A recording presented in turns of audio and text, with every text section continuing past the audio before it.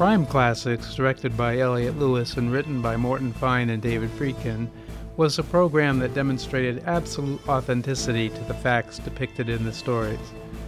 The series featured the dramatization of crimes from the time of the Greek Empire to the late 19th century in America. The details for each story were thoroughly researched in order to keep the story as accurate as possible. The sound effects, music, everything was done to keep the story authentic to the time period in which it actually occurred. The narrator is Thomas Hyland, portrayed by actor Lou Merrill, and as I am sure you will agree, he was terrific in his role. He would introduce the story and fill in some gaps as we go along, often with tongue-in-cheek comments and a witty sense of humor. Merrill was so good in his portrayal of Thomas Hyland that listeners thought Thomas Hyland was the real name of the narrator. The series ran only 1 year, from June 1953 to June 1954, but produced some outstanding programs. It is important to note that Crime Classics was produced and directed by Elliott Lewis, who also was a radio actor who played a wide range of roles, such as the orchestra trumpet player named Frank Remley in the comedy series Phil Harris, Alice Faye Show. He was a very diverse and talented actor. In his real life, Lewis had a hobby of reading about historical crimes. Crime Classics was an offshoot of this hobby, and he insisted on historical accuracy, appropriate music, dialogue of the particular period, and of course the correct costumes. Just checking to see if you're listening, this was on radio. And a t-shirt and jeans would have been fine despite the period represented by the story. But everything else was very well researched and documented before the scripts were written. There was very little dramatic license taken in this series. And now from June 29, 1953, a rebroadcast of the CBS Radio Crime Classics with the checkered life and sudden death of Colonel James Fisk, Jr. This is Heirloom Radio, a different kind of oldies program, and I'm your host, John Lovering. Thank you for the privilege of your time while you listen to this podcast. It is much appreciated.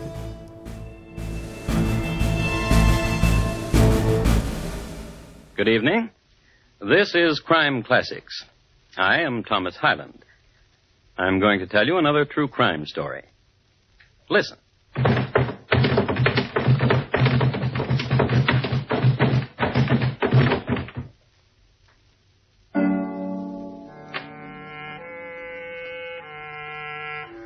The man who just fell down the stairs is Colonel James Fisk, Jr. Although the colonel is a man given to the consumption of dozens of Blue Point oysters and bottles of heady wine at a sitting, his friends were given to pointing him out as a man inordinately steady on his feet. So why did he tumble down the stairs?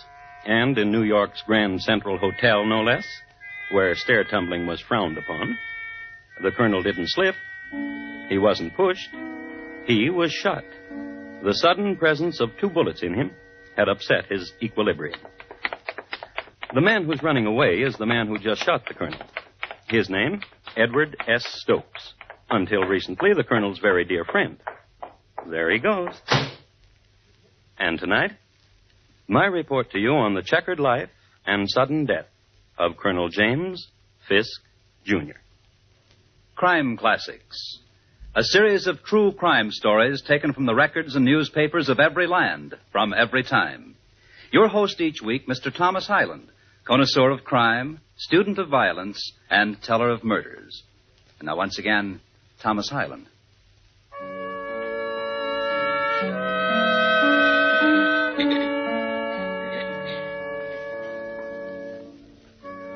Colonel Fisk lay at the bottom of the stairs a few minutes before 4 o'clock on a Saturday afternoon, January the 6th, 1872. He was dying. His life was coming to an end.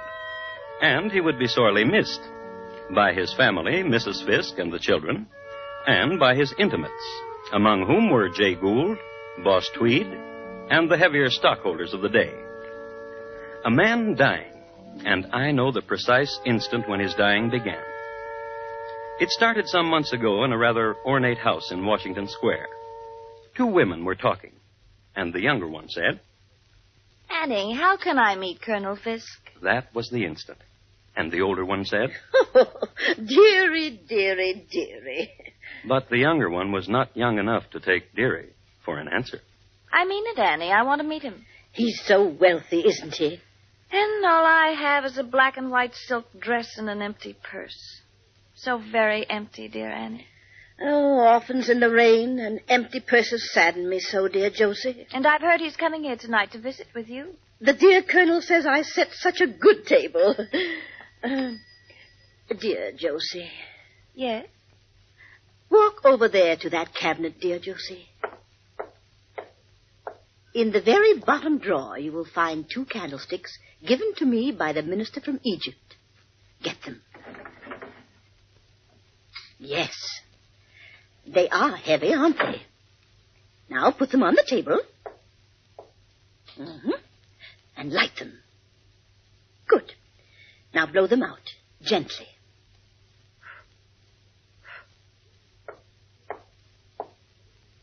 Well, Annie? Dear Josie, will you join the dear Colonel and me for dinner tonight? So nice of you to ask. I'd be delighted, dear Annie.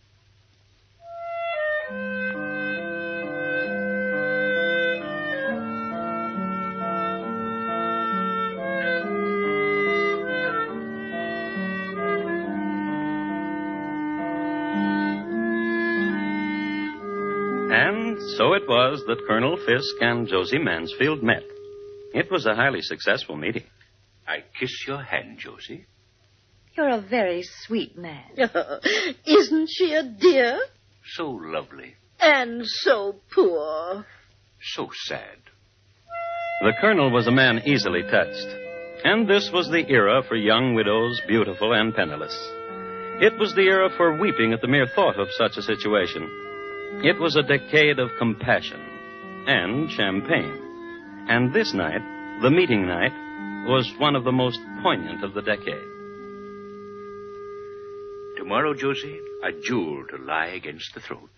Oh, Colonel. My carriage will call for you at noon and bring you to me. And where will you be? At Tiffany's. The necklace counter? Of course, my dear. More wine?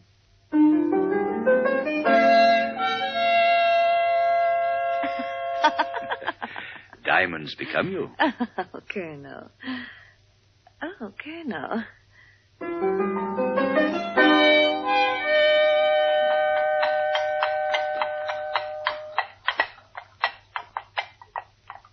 Look at it, dear. Do you like it? It's very nice. And it's all yours. Oh, thank you. I've always wanted a home of my own. And servants of my own. 6? Kiss me, Colonel.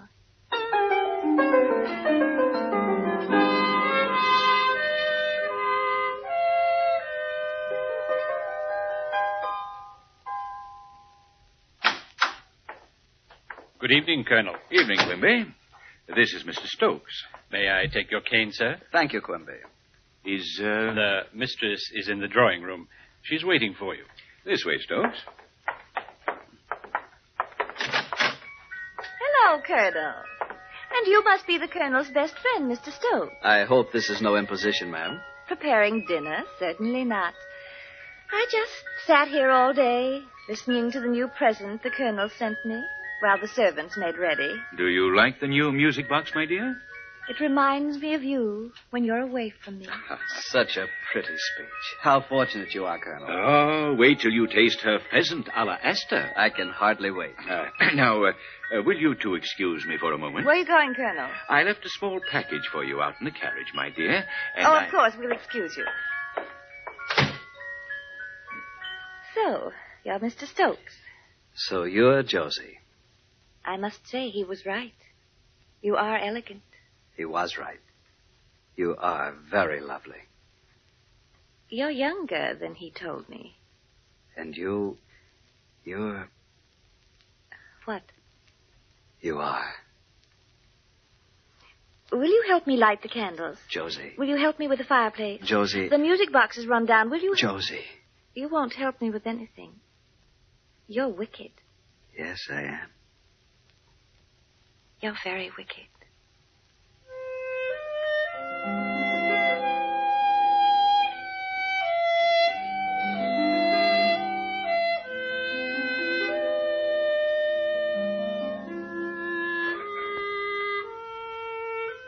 At the time Josie whispered this tender criticism, Mr. Edward Stokes was 5 feet 9 inches high.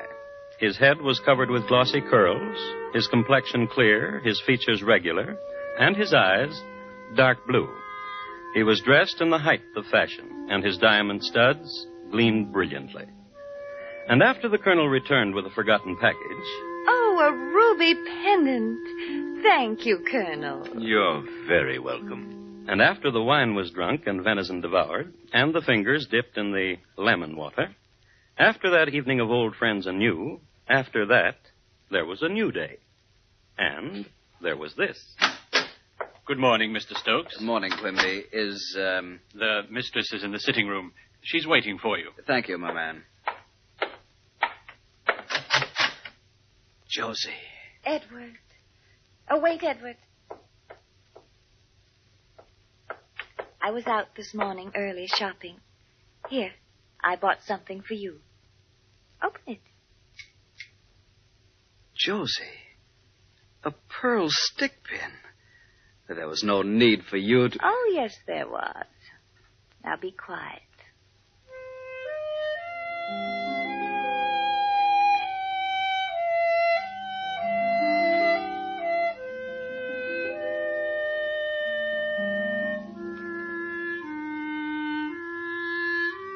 Several other scenes between these wild, storm-tossed lovers you might care to eavesdrop upon, since they'll give you a better understanding of the currents sweeping these two upon violent shores.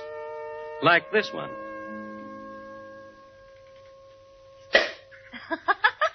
The best champagne in New York. Now take off your little shoe.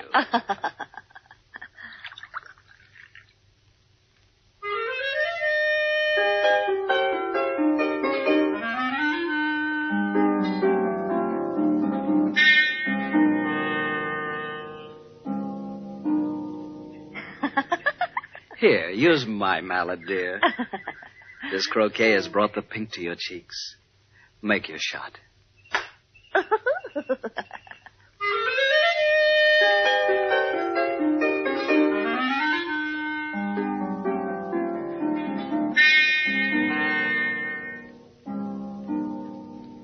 As is always the case in skullduggery of this sort, there is an in the meanwhile.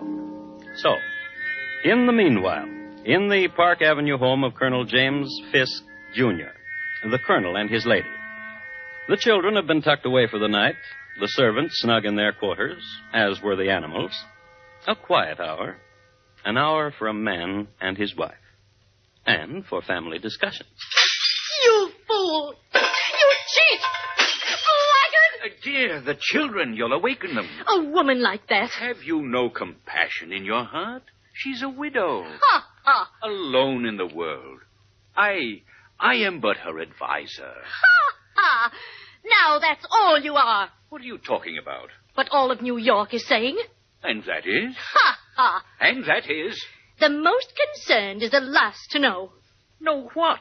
Your precious widow and Edward Stokes. What? Ha, ha, Colonel.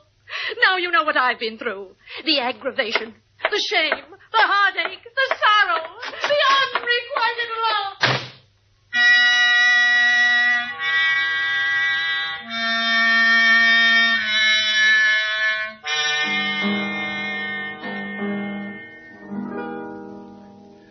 I'm sorry, Colonel. It's so late at Quimby, night. where is, The mistress is in her boudoir. Go awaken Who her. is it, Quimby? It's not Mr. Stokes, ma'am. Why, good evening, Colonel. What's this I hear about you and that scamp, Edward Stokes? Why, what have you heard? That you and he, Who told you that? my wife. You'd better go back to her, Colonel. Then it's true. I love him very much. Josie, Go back to your wife. I warn you. You warn me? You, Colonel? Listen to me. I'll ruin you. Please, go home. You and Edward Stokes. Mark my word. I'll ruin the both of you. My promise to you, if it takes the rest of my life.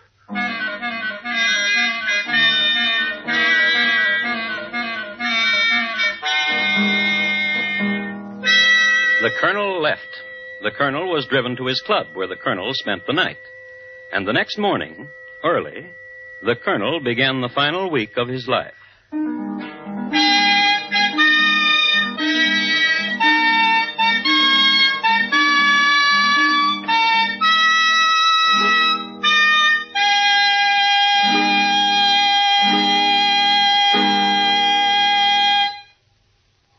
You are listening to Crime Classics and your host, Thomas Hyland, and his report to you on the checkered life and sudden death of Colonel James Fisk, Jr.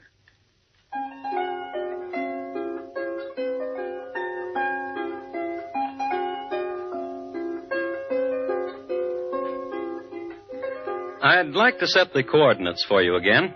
Take a reading of exactly where we are in time and space. The year is 1872. The place is New York City. Now, 1872 was a vintage year for pearls in the bottom of champagne glasses, of fatted railroad stocks, and the diamond harvest was spectacular. The term rags to riches was coined on a day in this year, when a raggedy sewing machine girl was summoned from her chores, taken by the hand, dressed in silk, then released into a gilded cage. New York City at this time was a center for many similar dramas, one of which we're concerning ourselves with. Colonel James Fisk, Jr. had compassion for a widow named Josie Mansfield. Josie Mansfield had compassion for the Colonel's friend, Edward Stokes.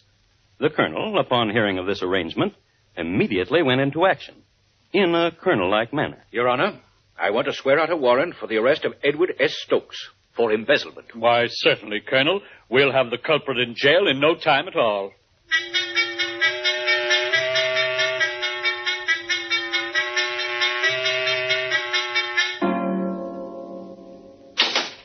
Inside with you, Mr. Stokes.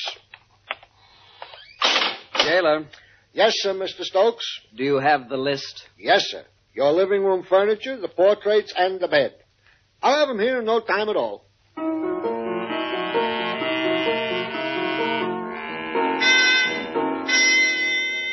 Edward Stokes was a model prisoner for 2 days. He was then released when the charge against him was dropped. Not to be outdone, he went into action in a manner which gained the plaudits of his cronies. Your Honor, I want to swear out a warrant for the arrest of Colonel James Fisk, Jr. for false imprisonment. Why, certainly, Mr. Stokes. We'll have the culprit in jail in no time at all.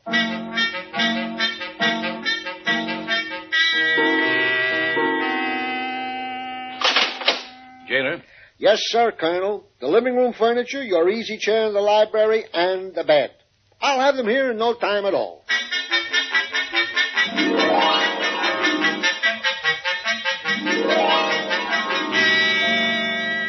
War of nerves, tactics, and strategies, and reprisals. And the real victors, the gatherers of the loot, the lawyers. So the Colonel and Mr. Stokes called a truce, waved white napkins at each other across a gleaming table at Delmonico's.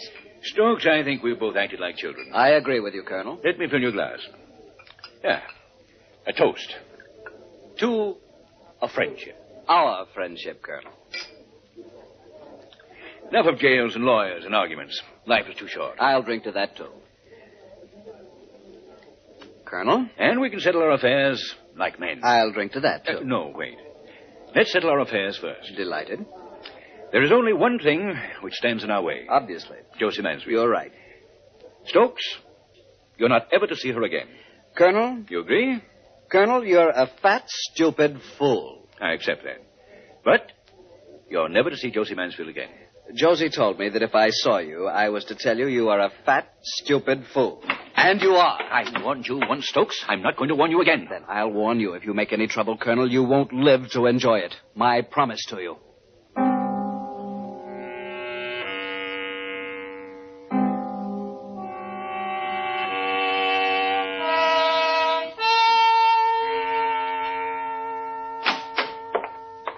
Good evening, Mr. Stokes. The mistress is in the parlor.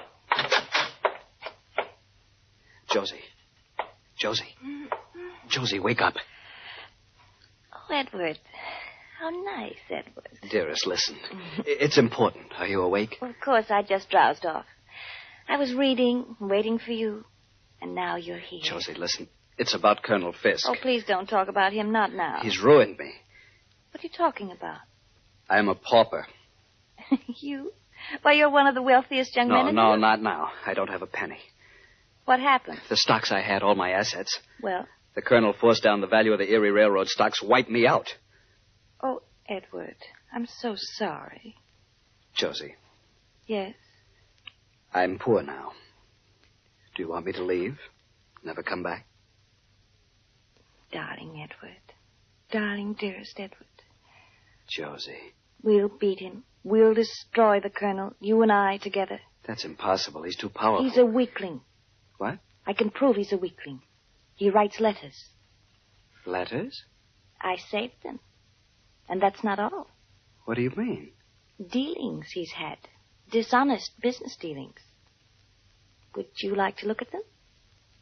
Dearest Josie, I love you so much.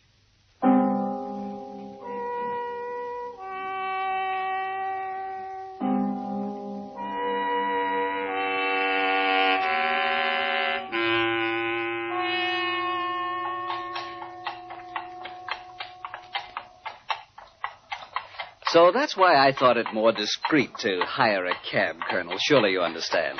I must tell you, Stokes, when I agreed to meet you, to ride with you in a hired hack at night... I explained the necessity of secrecy, Colonel. As indeed you did not. You merely said secrecy.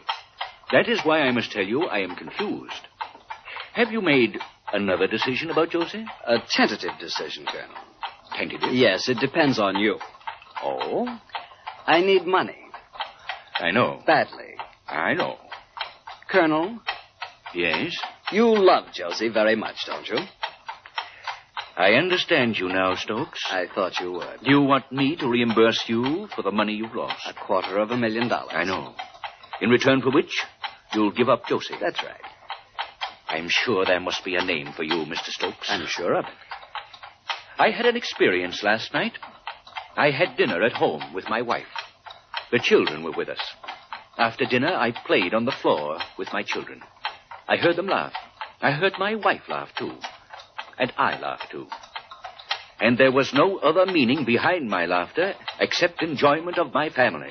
Very touching. And rewarding. Then you're not interested in my proposal. I'll get off at the next corner, Mr. Stokes. Tell the driver. Of course. Next corner, cabby. Well, Mr. Stokes, give my regards to Josie.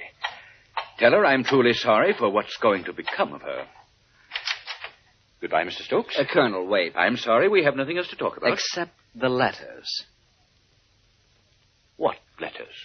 You have a rich way with words, Colonel. I congratulate you. I don't understand. Oh, of course you do. The letters you wrote to Josie. I see. All of them. I see. They could ruin you. Perhaps.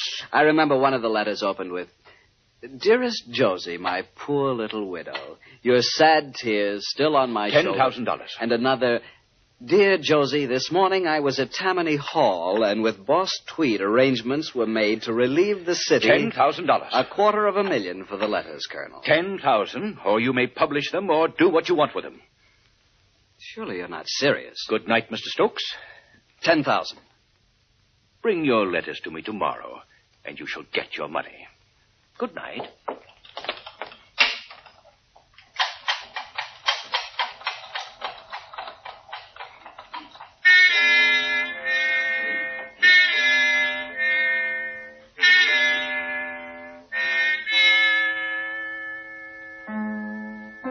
An old almanac I have occasion to call on now and then says that Saturday, the 6th of January, in the year 1872, is the 66th anniversary of the Volunteer Fire Department of Roanoke, Virginia. Also, it predicts the day will be cold and clear with high westerly winds. So, we'll make an assumption. On a cold, clear Saturday morning, buffeted by the high westerly winds, Mr. Edward Stokes made his way to the Wall Street office of Colonel Fisk. Here he received more coldness and $10,000. Here he deposited with the colonel a stack of letters, wrapped in blue ribbon and sachet. Then Edward Stokes called on Josie Mansfield. He told her of the transaction. We must imagine that Josie's reaction went something like this. You idiot! You bumbling, spineless idiot! But, Josie... I should have known better than to trust you with those letters. But $10,000 is better than nothing. If you'd had the courage... He told me 10,000 or nothing. If you'd had the courage, he would have given you everything he owned. Why, the mere possession of the letter dated June 16th, 1871 would have been a fortune 10 times the amount you got. But... But what? You have your jewels, this house. Surely you must be worth nearly $1 million yourself. I love you, dear Edward, but that's my money. You'll just have... What is it, Quimby? Miss Annie Wood wishes to speak with you. Tell her I'm busy. She said it's extremely urgent. Extremely urgent. Hello, Annie. Josie, dear Josie, and dear Mr. Stokes. Hello. The judge came to see me for lunch a little while ago. Judge? What are you talking about? Judge Tripler. Well, I don't see. He just come from court. He just signed a warrant. Yes? For the arrest of dear Mr. Stokes on the charge of blackmail. Colonel Fisk. Yes. The dear judge told me that the colonel asked him to sign such a warrant. Josie. Yes? We'll be seeing each other more often. Won't we, dear Josie?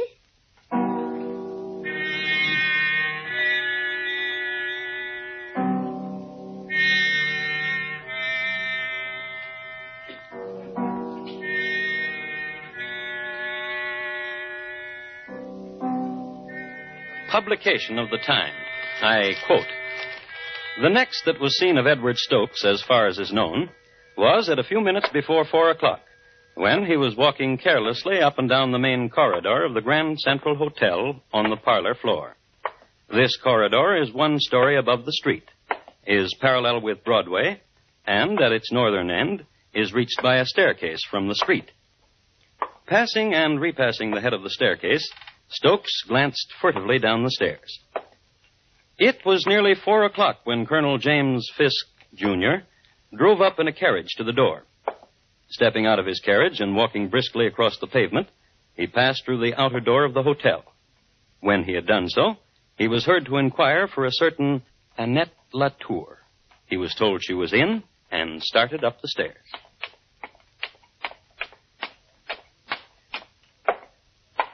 Good afternoon, Colonel. Stokes, don't! You'll ruin me. For the love of heaven, someone help me!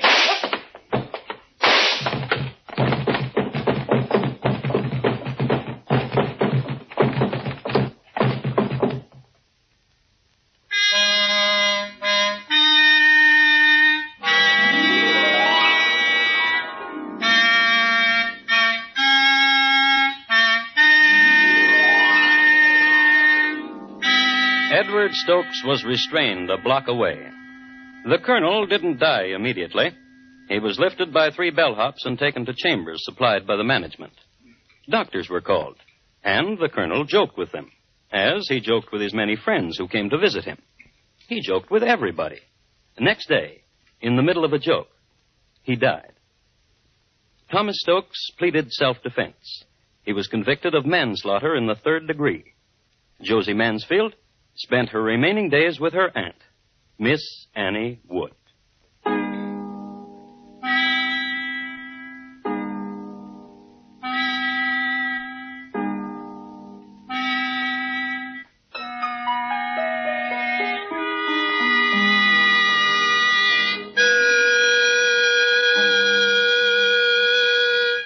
And here again is Thomas Hyland.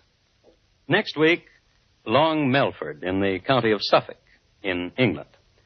The year, 1739. My report to you will be on the shrapnelled body of Charles Drew, Sr. Thank you. Good night. James Fisk, Jr., tonight's crime classic, was adapted from the original court reports and newspaper accounts by Morton Fine and David Friedkin. The music was composed and conducted by Bernard Herrmann, and the program is produced and directed by Elliott Lewis. Thomas Hyland is portrayed on radio by Lou Merrill. James Fisk, Jr. was played by William Johnstone. Featured in the cast were Mary Jane Croft, Martha Wentworth, Steve Roberts, Harry Bartell, Paula Winslow, and Charles Calvert. Bob Lamont speaking.